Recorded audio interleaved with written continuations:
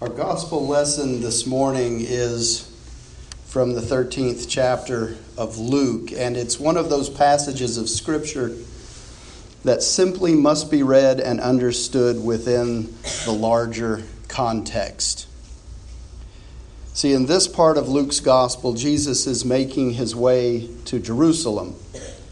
And on the way, he is preaching and teaching in the towns and villages, and he's explaining to all who have ears to hear the way to reach God. If you have your Bible with you this morning, if you'll open it up to Luke 13, no matter what version it is, and follow along, I'll be reading from the Message this morning. Beginning in verse 18, Luke says, "Then Jesus said, 'How can I picture God's kingdom for you? What kind of story can I use? It's like a pine nut that a man plants in his front yard. It grows into a huge pine tree with thick branches, and eagles build nests in it.'" See, Jesus is saying that from the small, unassuming seed of truth, a much greater increase is produced. The kingdom of God starts with a tiny seed planted within each believer, which grows into a big, strong tree of faith, capable of sustaining and supporting many others who see it and flock to it like birds. And they make their home in it because of the safety and the satisfaction that it offers. Now, when it appeared that not everyone had understood that first parable, Jesus says, "How can I picture God's kingdom? It's like yeast that a woman works into enough dough for 3 loaves of bread and waits while the dough rises." See, the people were expecting that the kingdom of God would come from without by some external force and establish itself like earthly kingdoms do, through violence and conquest.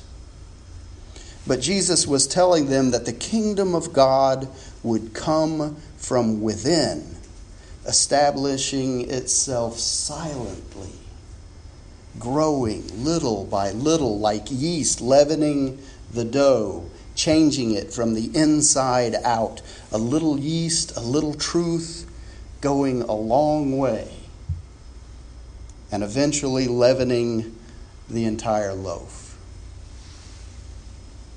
So Luke continues in verse 22. "He went on teaching from town to village, village to town, but keeping on a steady course toward Jerusalem."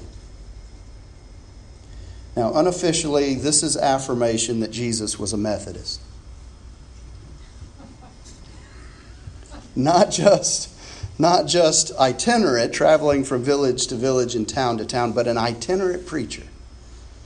Traveling Methodist preacher like Wesley and Asbury. Now, I'm kidding, of course. But in truth, we see that the emphasis here is that Jesus was on a mission. As it says, on a steady course to Jerusalem. Jerusalem, the city where he would eventually be received as Messiah, riding in triumphantly on the back of a donkey, palm branches laid out in front of him. Jerusalem, the city where he would then be rejected, unjustly tried and convicted, humiliated, scourged, crucified, dying on the cross for us. Jerusalem, where he would be entombed, and then 3 days later blast the stone door away and emerge victorious, risen from the dead. Jerusalem, the city that will one day be transformed into the seat of power for Christ's reign as King over all the earth when he returns in his glory with all the saints that have gone before. Jerusalem. Luke continues in verse 23. It says, a bystander said, Master, will only a few be saved? He said, whether few or many is none of your business. Put your mind on your life with God. The way to life to God is vigorous and requires your total attention. A lot of you are going to assume that you'll sit down to God's salvation banquet just because you've been hanging around the neighborhood all your lives. Well, one day you're going to be banging on the door, wanting to get in, but you'll find the door locked and the master saying, sorry, you're not on my guest list. And you'll protest. But we've known you all our lives, only to be interrupted with his abrupt, your kind of knowing can hardly be called knowing. You don't know the first thing about me. That's when you'll find yourselves out in the cold, strangers to grace. You'll watch Abraham, Isaac, Jacob, and all the prophets march into God's kingdom. You'll watch outsiders stream in from east, west, north, and south and sit down at the table of God's kingdom. And all the time you'll be outside looking in and wondering what happened. This is the great reversal. The last in line put at the head of the line, and the so-called first ending up last.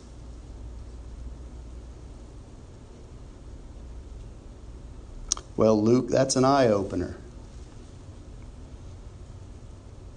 He's saying we shouldn't spend time worrying about whether the Baptists have it right or wrong with full immersion baptism, or whether there's pre-selection of the saved like the Calvinists claim, or countless other ways that we segment ourselves as Christians.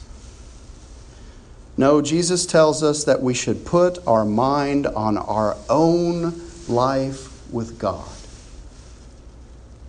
We must pay attention to what God is telling us in His Word and then apply it in our lives. Jesus is telling us that getting through the narrow gate that leads to eternal life with Him is rigorous. It requires discipline. It requires that we stay focused on who Jesus is and who we are in Him. It's not enough to go through the motions. It's not enough to sit in the pew on Sunday and act like a Christian if your heart is not in it. It's not enough to profess to be a Christian on Sunday and then act like something else the rest of the week.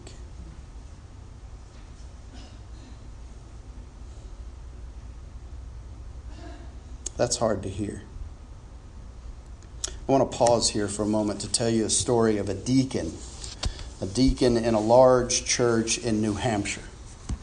His name was Deacon Estes. He was a likable man, and he spent much of his adult life in the church. He attended regularly on Sunday and arrived early enough each week to spend time around the coffee bar with his friends, talking about the big game, making plans for a golf outing. And he liked going to church. It was a great place to see his friends and make business connections, and it filled some of the time that he used to spend going to church with his late wife. As the hour approached for church to begin, he'd put on his deacon's badge and he'd take his place at the door to the sanctuary, passing out bulletins and shaking hands. And then when the music started, he'd dutifully close the doors to the sanctuary and take his usual spot, third row down on the right-hand side, nobody ever took Deacon Estes' spot. Everyone knew that was where Deacon Estes always sat. And as the pastor preached, Deacon Estes would routinely look at his watch, think about the game schedule, recall who was playing who, what their ranking was, what time was kickoff. Deacon Estes knew that if the pastor said the final amen of the sermon at 11:40, he'd have plenty of time to make his way home to see the pregame show. Now, one Sunday in particular, the pastor was a bit long-winded. That never happens here, does it? There's a little conviction. As 11:40 came and went, the pastor didn't appear to be wrapping up the sermon at all, but instead started talking about Jesus being your personal Savior. Personal Savior, Deacon Estes thought to himself. What does he mean by that? Isn't he everyone's Savior? As 11:45 ticked by on Deacon Estes' watch, the pastor began to invite people to the rail to pray and accept Jesus. For crying out loud, Deacon Estes thought, people are actually going to the rail. This could take a while. By the time 11:55 ticked by, Deacon Estes had had enough. He quietly got up, made his way to the back of the church, dropped his deacon's badge in the basket, and slipped away to the parking lot to drive home to catch the pregame show that he was certain would have already started by the time he got there, thanks to that long-winded pastor and those people who found it necessary to take up so much time going to the rail for whatever reason. Personal Savior, he muttered. Nonsense. And Deacon Estes sat in church Sunday after Sunday, thinking about everything but was being preached from the Word. He never cracked the Bible on his own initiative, never attended even one of the church's many classes or Bible studies, never prayed, never entered into a relationship with Jesus at all. He looked like a Christian. He spoke Christianese like a Christian. He went to church like a Christian, but really never put any heart, any effort, any thought into actually being a disciple of Jesus. And so sadly, on that day when Deacon Estes passed from this life, despite the trappings of a Christian funeral and burial and the engraving of a cross on his headstone, when Deacon Estes stood before Jesus that day, Jesus sent him away, saying, I never knew you. Depart from me, you who practice lawlessness. And so we come to today's scripture reading that Bobby read for us, where Jesus, as he wraps up his talk about reaching God, is interrupted by some Pharisees. And we pick up the text at verse 31. Just then some Pharisees came up and said, run for your life. Herod's on the hunt. He's out to kill you.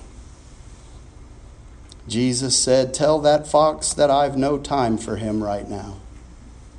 Today and tomorrow I'm busy clearing out the demons and healing the sick. The third day I'm wrapping things up. Besides, it's not proper for a prophet to come to a bad end outside Jerusalem. And then Jesus laments. Jerusalem, Jerusalem, killer of prophets, abuser of the messengers of God. How often I've longed to gather your children like a hen, her brood safe under her wings. But you refused and turned away, and now it's too late. You won't see me again until the day you say, blessed is he who comes in the name of God. Jerusalem, Jerusalem, Jesus laments. A whole nation of people who didn't know enough to approach the rail and accept him as their personal Savior. An entire nation of people who, like Deacon Estes, had better things to do than actually give themselves in worship to their God. They went through all the motions, but when presented with anything of truth and substance, they rejected it. They drove it away. They killed it. An entire nation of people who, when they finally realize who Jesus is, will have missed the boat and the opportunity for salvation. These days, it's hard to tell whether or not this word is speaking about Israel or is it speaking about home. Are we a people concerned about the clock on the wall every Sunday and blissfully ignorant of who we are in Christ? When the invitation comes to approach the rail and accept Jesus, will we be found heading for the parking lot? Are we consumed with other activities rather than focusing our attention on getting through that narrow gate that leads to God?